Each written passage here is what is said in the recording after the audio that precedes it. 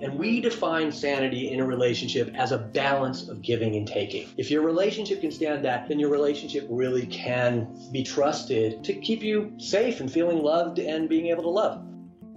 Thank you for joining us on Doorknob Comments, a podcast that we created to discuss all things involving mental health. We take the view that psychiatry is not just about the absence of illness, but rather the positive qualities, presence of health, and strong relationships, and all the wonderful things that make life worth living. I'm Dr. Farah White. Here with Mark Borg and Grant Brenner, co-authors of the book, Your Relationship, How We Use Dysfunctional Relationships to Hide from Intimacy, and their newly released book called Relationship Sanity, Creating and Maintaining Healthy Relationships. Welcome, guys.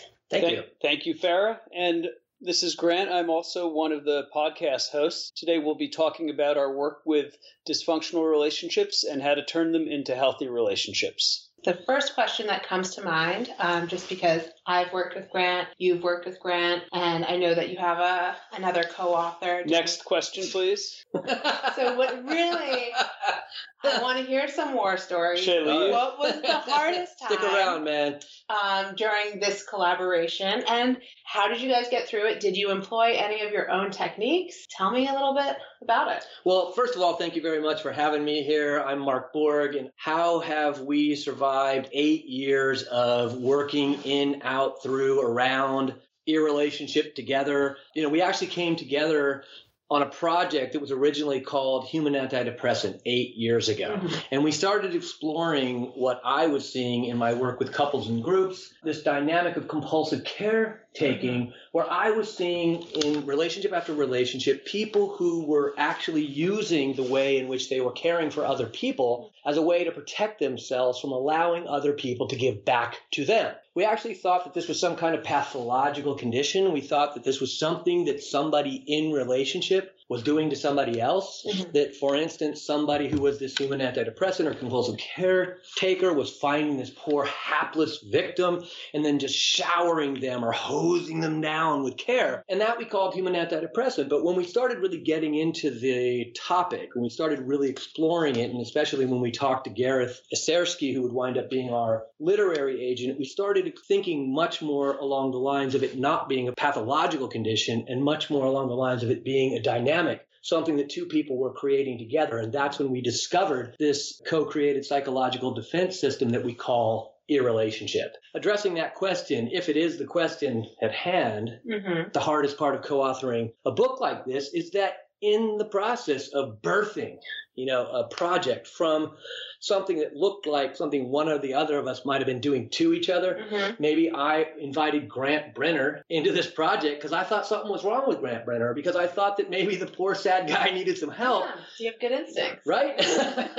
But instead I found that in the process of inviting poor Grant Brenner and sad Danny Barry, first of all, not poor and not sad, either one of them, of course. Of course. But maybe unconsciously, I'm picking up on something that I want to help in these guys. So I invite them into my project, mm-hmm. Human Antidepressant, only to find that actually I am the performer. I am there, and I am trying to treat these guys as if they need help, totally distancing myself from whatever help I need, not allowing them to contribute, not allowing them to be full partners, cutting them out, running off, writing full books, writing blogs, not really accepting the contributions that each one of these guys had to offer. That's where I started in this process, only to find that this wasn't something that I was just doing to Grant and Danny, but that these guys were joining me too. And in a funny way, at first at least, they were in the role of what we call audience. Mm-hmm. So they had to sit there week after week in these meetings and act as if all of this wonderful, magnificent care that I was offering them, oh, aren't they so lucky they get to write a book? Oh, aren't they so lucky we got this great project? I'm doing all this giving. Like sitting there as if, maybe there is some truth to that. But that was how they were caretaking me, acting as if it was okay, acting as if being sidelined by some of the major elements of this project was good enough. Mm-hmm. And it wasn't until we had to start really looking at our contributions, each one of us, good and bad, that we started balancing out and finding some sanity where each one of us could actually accept the contributions of the other.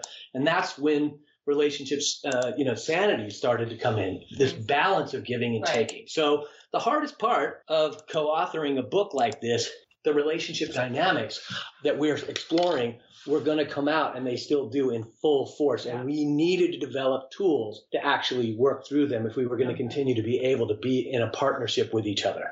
I had no idea. That makes a lot of sense. Well, coming out. 8 years later, I finally tipped my hand, right? That explains a lot. Well, for my part, I thought I had something to offer in terms of content, neuroscience and cognitive psychology, and some ideas about marketing. But I found as we were working together, well, some of what I had to offer I didn't feel was heard, and some of what I had to offer really was taken up readily. We did use the 40-20-40 technique to communicate, which involves taking turns speaking from the heart and listening to each other. But we ran into a lot of conflict in the process of doing that. I think one of the reasons is that we weren't ready to use that tool together. Because we hadn't developed as much of a sense of compassionate empathy toward each other. And it became much more tense when the first book came out, when we had a business plan. And my feeling was, let's follow the business plan. Let's try to do more with this book, get it to a larger audience, start to get speaking engagements. But I felt like pretty quickly we ran into a roadblock where all of my performance, everything I had to offer, felt like it just screeched to a halt. And not only that, but I turned into like the bad guy for a while. And we ended up pulling back quite a bit, but still thinking about working together. And then when the second book came out, we started talking together a lot more. And I think it's felt a lot different. You're making a good point, Grant, that I think that it took such a long time for me, at least in my role, because my role has always been this performer, that I've always thought that I was sort of taking people under my wing. But I think you're exactly right. What that did was it disallowed me from taking in what you had to offer as a business consultant, as somebody who has a lot of understanding of the brain. And yes, a lot of that did get through in our first book, thank goodness. But I think that what we really, really describe in your relationship is a kind of giving that you're so forcefully pushing your giving onto someone else that it's like a fire hose. You're like, spraying somebody with a full force of care. And by doing so, not allowing the very valid contributions that the other person has to offer in. In other words, I'm like, I'm giving and giving and giving and giving and giving. And you're like, yeah, knock it off, so that you can actually take some of what I have to offer. And you just listed some very, very valuable things that you were able to offer over the long course of time, that if I had kept giving in the way that I believed I was giving, the project would not have been able to incorporate these wonderful things that you have to offer. And I do think that for us to develop, interestingly, talk about like isomorph a lot at William Alison White Institute, but which is like this way in which, the things that we're talking about play out in action. So going from Irrelationship, the book, to Relationship Sanity, the book, actually required, at least me in my position, to drop my performance and start really taking in and accepting what you and Danny had to offer, not because I was being so generous and kind, like, oh, aren't I nice, like letting you contribute to this, but because you and Danny had things that were so valuable to offer the project that if the project didn't actually take those things in and make use of them, the project was coming to a screeching halt. And it felt that way several times. I mean, we really got into some horrible interactions with each other that if we were going to go forward, we were going to have to point blank make use of our tools and primarily make room for all of us in the project. In terms of making use of those tools, so I think what's happening here, I really appreciate it. And then Grant mentioned something called the 20-40-20. Or the 40-20-40. Yeah. 40-20-40. But sometimes it feels more like you're not getting enough. So can we maybe walk through it a little bit for readers that might have trouble figuring out exactly how to make use of this? Maybe one of you can coach and then just kind of like walk the other two through. Well, okay. So, I mean, the actual 40-20-40 is a couple inventory or even a group inventory where you take 3 minutes and you discuss your part of the current problem, issue, or conflict. So you talk about that from the perspective of my part in it. So you're not just talking about how horrible you are and being self-critical. You're also including the good stuff that you're contributing. So I guess if we maybe role played it, and we don't even have to role play. I mean, probably Grant and I could do a little mini 40-20 to talk about what we think our contribution is at this point, both to what has worked and what has not. And the big challenge for us would be not to take too much credit or too much blame, but actually to try to just take no more, like go right up. Maybe me as a performer, I like to go to 90. I like to go like, oh, I'm going to flail on all the responsibility I took for the problem. And yeah, okay, I'll take 90% of the credit for the good stuff too. But rather I have to back up from 60, because let's say I'm going 100. So I go back to 60, and then I have to pull all the way back to 40 to leave space for Grant and I to join in the middle there. So if I were to talk about, let's say, the conflict when we really like kind of skidded out and thought maybe things weren't going to go, I can say like my contribution to that was that, again, I had gotten so caught up in my head. I had felt so much like I was doing all the work. I felt like I'd done the majority of the writing. I felt like I'd done the majority of the thinking. I felt like the things that the other guys were contributing, might be valuable up to a certain point, but it didn't really fly without me. And so I felt like a lot of time, I don't know if I felt, and I don't know if I thought consciously, but I acted like a prima donna, like somebody who was taking more than my share. I'll take the blame, but make sure to give me the credit. And I found myself howling, really willing to give up. And, so I, was almost in the position of like taking my marbles and going home. But I had to like go there. And we actually had sat down when we were thinking about doing the Relationship Sanity Project. We weren't sure. I mean, I don't think anybody was. In fact, I think we might have all been a little surprised that we were going to do the next book. But we sat at this diner on 23rd and 1st. We just talked. And we talked about what we could give to the next project, time-wise, attention, money, the things that we could contribute. And all three of us in that interaction started to make room for each other. And we really did use this 40-20-40 and left this space in the middle where the three of us agreed to make certain contributions to the second book. Yeah, my feeling at the time was similar, but I think I'm not as effusive, though I have a lot to offer. And in addition to some of the intellectual content, I was doing a lot on the business side, and I felt like what I was offering on the business side wasn't really being taken up. My feeling at the time was really feeling hurt and sort of falsely accused of a variety of things. Like what? Well, there was a certain amount of money that we had all invested. And I felt like we did that as a joint decision. We had a contract with a lawyer. We agreed to terms. We talked about it in great depth, what the terms of the arrangement was. We kept track of the money we were investing in the website and in marketing and in branding. Some things didn't go great. Our first PR group didn't deliver that great. But the assumption that I had was that we invested money with the idea that we would follow the business plan after the first book came out and try to do speaking engagements and earn that money back. What happened felt to me very confusing and frightening, because what I had took to be the reality, this consensus agreement we had about how to proceed, turned into what felt to me like I had perpetrated some great harm against Mark and Danny and swindled them out of money and had tricked them into getting into these legal and financial agreements. And then all of a sudden it just went dead. There was no effort after one or two speaking engagements to follow up with the plan. And instead of having this kind of victorious shared experience where maybe we would also be able to move forward with our project and offer it to more people in different formats, it turned into an extremely hostile engagement I felt ganged up on by Mark and Danny. And again, confused and frightened, because it felt completely rational to me that we made a business plan, we invested money, now it's time to put that money to work and get a return on investment. It got so toxic that we took a break, which I think was the right thing to do. Yeah. And so we get to 23rd and 1st. Grant is hurt, as he said. I can't speak for Danny, but I am feeling also betrayed. I'm feeling like, got ran through the ringer on this thing, spent money that I didn't have, even though we were agreed on what we were supposed to do. And so in a funny way, at this dinner, we actually somehow were able to talk about our willingness.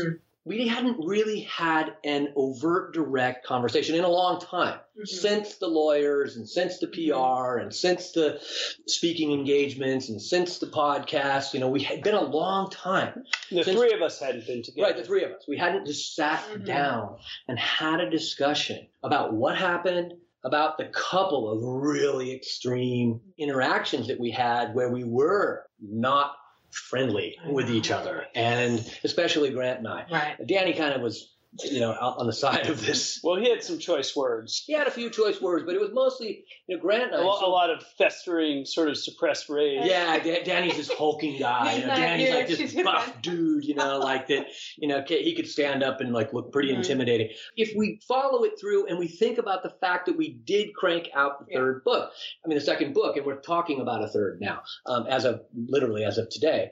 But if we think about that and we pull it back and we think about our own tools, we think about the 40-20-40, and we think about how Grant and Danny and I that day, after all this pain, Grant talking about being legitimately hurt, and I'm talking about being legitimately hurt, and we're both talking about being scared, and how do we get to this place in the middle? And for us, it's like a 40-40-40-20 middle, however you do the math. But the three of us had to create a space, and we had to quiet down, and we had to sit together for a couple of hours and just talk about minorly. We weren't making like major vulnerability. We weren't like crying and writhing. We were there to talk practically about where we had been, what we had done, if there was value in the work that would allow us to keep working through the pain and the fear that we've been through together so far, especially at that acute moment about midway between irrelationship and relationship sanity.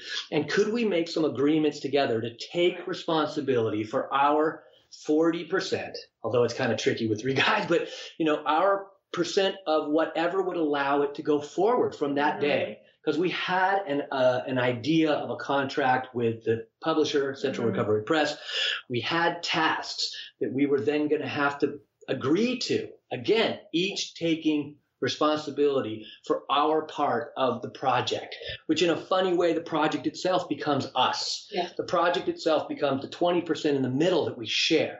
And it's scary. There is no guarantee of what happens next for us. We were putting ourselves into the second book.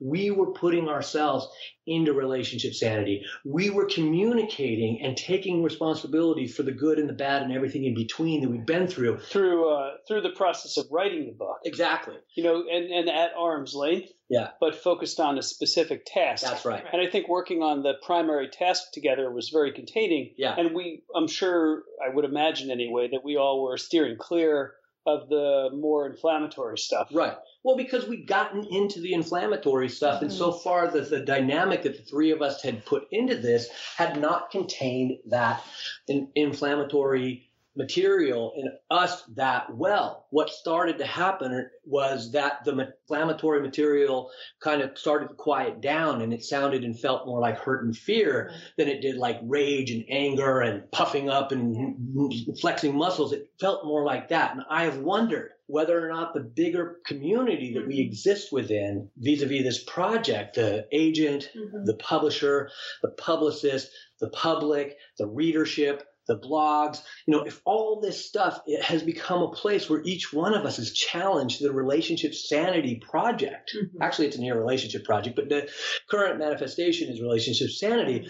If this whole project itself, it's big. It's been, 8 years. We've run through plenty of publicists and PR people and editors and agents and all this kind of stuff. I'm wondering if Grant and Danny and I have been able to actually use the bigger project to create a relationship sanity among ourselves that is allowing us now to keep going forward with a third book, which is already a draft. It's called A Better Relationship as of Now, with a fourth book that Grant has this great title, Making Your Crazy Work for You, and even a fifth book where I'm addressing how a relationship manifests in society. That if this project can contain these three really incredibly intense personalities, and like Grant said, he might not be so effusive, but Grant's like a ninja. Got a temper. I haven't really seen much of his temper, but I certainly not so much temper, but it's like, ooh, oh man, we're like all kings of our own castle. I like a lot of spontaneity, but I kind of like to know where things are headed. I like to be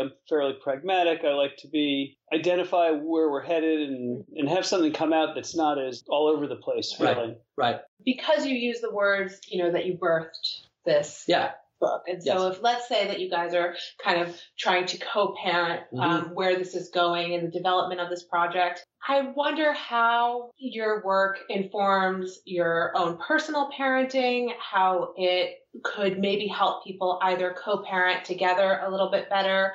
We had talked about having a better relationship, but let's say that people decide to separate and it's sad but amicable. You know, what can relationship sanity offer to those people? Well, look, the 40-20, that's really a great question. And I think that Grant and I answered it. I didn't think it was going to have the kind of weight that it's having now that Grant and I are putting into this moment, because it was really just it was a summer evening on 23rd Street and First. It's a great example of the question you're asking, because the three of us sat down with the question of whether or not we go forward with relationship sanity and actually try to enact that in our own more distant way, or we split amicably. The 40-20-40, I think, is a really powerful tool because it invites us to the table with people that don't feel very safe in that moment and take the risk of being vulnerable and talking to that person about my part of the problem. Do we survive? I mean, we didn't know. And we could have used the 40-20-40 to amicably decide not to. And what we would have left with, which I think would be so wonderful if couples could do this, we would have left with a sense of how we contributed to the end without blaming the other person, without pointing fingers, without leaving kicking the relationship in the teeth. What the 40-20-40 does and what relationship sanity does, and I think relationship sanity applies to any relationship, when there's a conversation which could become difficult, conversation which could turn into a passive-aggressive exercise, attacking and blaming for all the problems in the marriage, rather than attending to the task of that conversation. If people are not really feeling the love, but they want to co-parent or they want to separate, then number one, the 40-20-40, the practice of compassionate empathy, which is part of the 40-20-40, is part of relationship sanity, sets some ground rules. One of them is, let's focus on the task at hand. We're here to talk about how to work together and move apart and still do the things that we need to do together, even though we're not going to have the kind of intimacy that we once had. And part of that task is mourning for the loss of that and acknowledging it. A second thing it does, very pragmatically, is it sets ground rules. You try as hard as possible. Everyone slips up, here and there. But you're not allowed to attack each other. Right. You're not allowed to interrupt each other. You're not allowed to make passive-aggressive comments in the disguise of how you feel. And you're not allowed to listen in a way where you're making a list of things to argue about later. We instruct people to listen with an open heart, with hospitality, as Danny says, and to listen with the idea of understanding, not with the idea of getting ammunition together to retaliate. Because I work with the 40-20-40 with couples, and I literally have a list. I give them the list because it's got really, really direct instructions. I give them the list, and when they start, I give them sort of a minimal instructions, and then I watch them go. And what I hear within about 3 seconds of anybody who's starting is you, and I go, hey, stop. Let's try that again. And my comment in the middle of that is, it is so natural for us to defend ourselves like that I want you to give each other space to really screw this thing up a few hundred times. Grant just listed a set of instructions that are almost unthinkable if it's not safe to do so. It has to be safe. And so the process of constructing and building and working the 40-20-40 out together as a couple requires an inclusion of what we call rupture and repair. We need to be able to see that every single time we get it wrong, we as a couple get to work together to right it. And every time it goes off the rails, it's the wronging to the righting, the realignment, the not giving up, the let's try it again. That part right there is essential to the development of what we would think of as relationship sanity or relationship health. I think the American political system, maybe Brexit also could benefit from our work. In case anyone's listening, you can contact us at our website at yourrelationship.com. There we go. What conditions need to be there for people to be able to focus on the successful development of a child, on navigating stuff like the holidays? They're coming up a little bit. Well, it's a great question, but I think I can just give you a personal example. So I went through a difficult period in my relationship with my wife, and we needed tools. One of the ways that Grant, Danny, and I started experimenting with and developing this is my wife and I started having these meetings, like together, and we started, doing this 40-20-40 thing and looking at our part in it. And the interesting thing that we did, it kind of happened naturally, but suddenly we realized that like our children were very interested in what we were doing. Mm-hmm. What I think we can do for our children, I think we can show them relationships that have troubles, and we can show them the process of working through that together. So what it also did is it helped us really contain some of the anger and some of the rage. Of course, I don't want to be, calling my wife, foul. I don't want to be using foul language in a fight with my children. I don't want to do it anyway. But it's even more containing when the kids are there watching a process of repair. Yeah. So to answer the question about the holidays, here we come, holidays are right around the corner. I think what we can bring into our holiday season is the way in which we care for ourselves in our everyday lives. I think too often we get to the holidays, we think like it's no hold bars, no hold barred, we're all of a sudden going for it, we're eating, we're drinking, we're doing whatever, and we're not remembering to bring the processes that work for us to maintain our sanity throughout the year. We almost leave them behind. We forget, like, here we go, I'm going to a big family holiday in Southern California, surfer that I am, and I go down there like I'm just going to surf and hang out with all my old bros. And there I am thinking like hanging out with the bros and surfing and all that kind of stuff is going to cut it when I'm not really bringing the self-care and the allowing to be in relationship sanity with me. I have one more question. Just because, I don't know, I've had a really hard week. I've been working nonstop lately.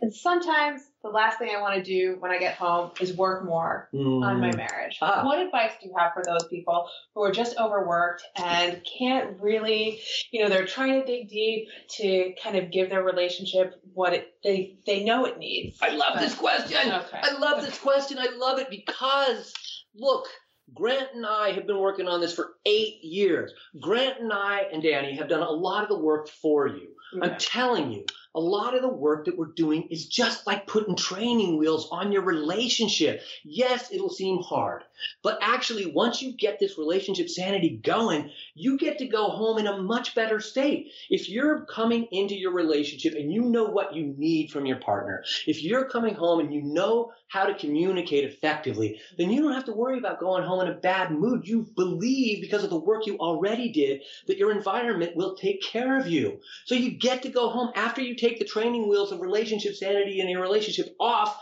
You get to ride. You get to glide. Like, look, we took the training wheels off our relationship, and though we still have very different opinions about what should and shouldn't be done with this project going forward, 1, we are going forward.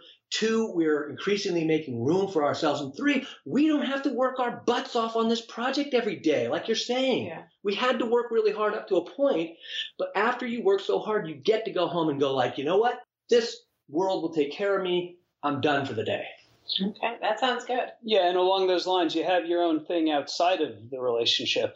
So we each have our own projects we're working on. There's more boundaries around it. There's more containment. And I think, as Mark was saying, there's an expectation once you have a track record of not having the toxic conflict that you're not afraid to go home. Though maybe you'll still feel some loneliness and maybe you'll still feel like certain needs aren't being met, but it'll still feel like it's contained and safer. And maybe that there's some hope for positive change. Yeah. And even then, I agree with that. And I still think that, just to add a little bit, that if there's loneliness or if there is a feeling that you're not completely getting your needs met, that you now have some tools. You don't have to work them tonight, let's say, but you do know they're in there, and that your relationship is a work in progress. It doesn't require it, again, going to birth. If each relationship is a third thing like a child, it doesn't need helicopter parenting. Okay. It needs to be held with an open hand, not held in a fist, not pushed away. And so if you get this stuff down and you have a partnership that can withstand sanity, and we define sanity in a relationship as a balance of giving and taking. Okay.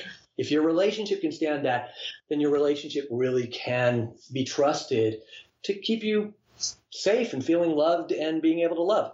All right. Well, thank you both so much for being here today. I feel like I have a much better understanding of relationship sanity. In fact, I'm going to take another look at it and, put those tools to use and maybe reap some benefits this holiday season. Cowabunga.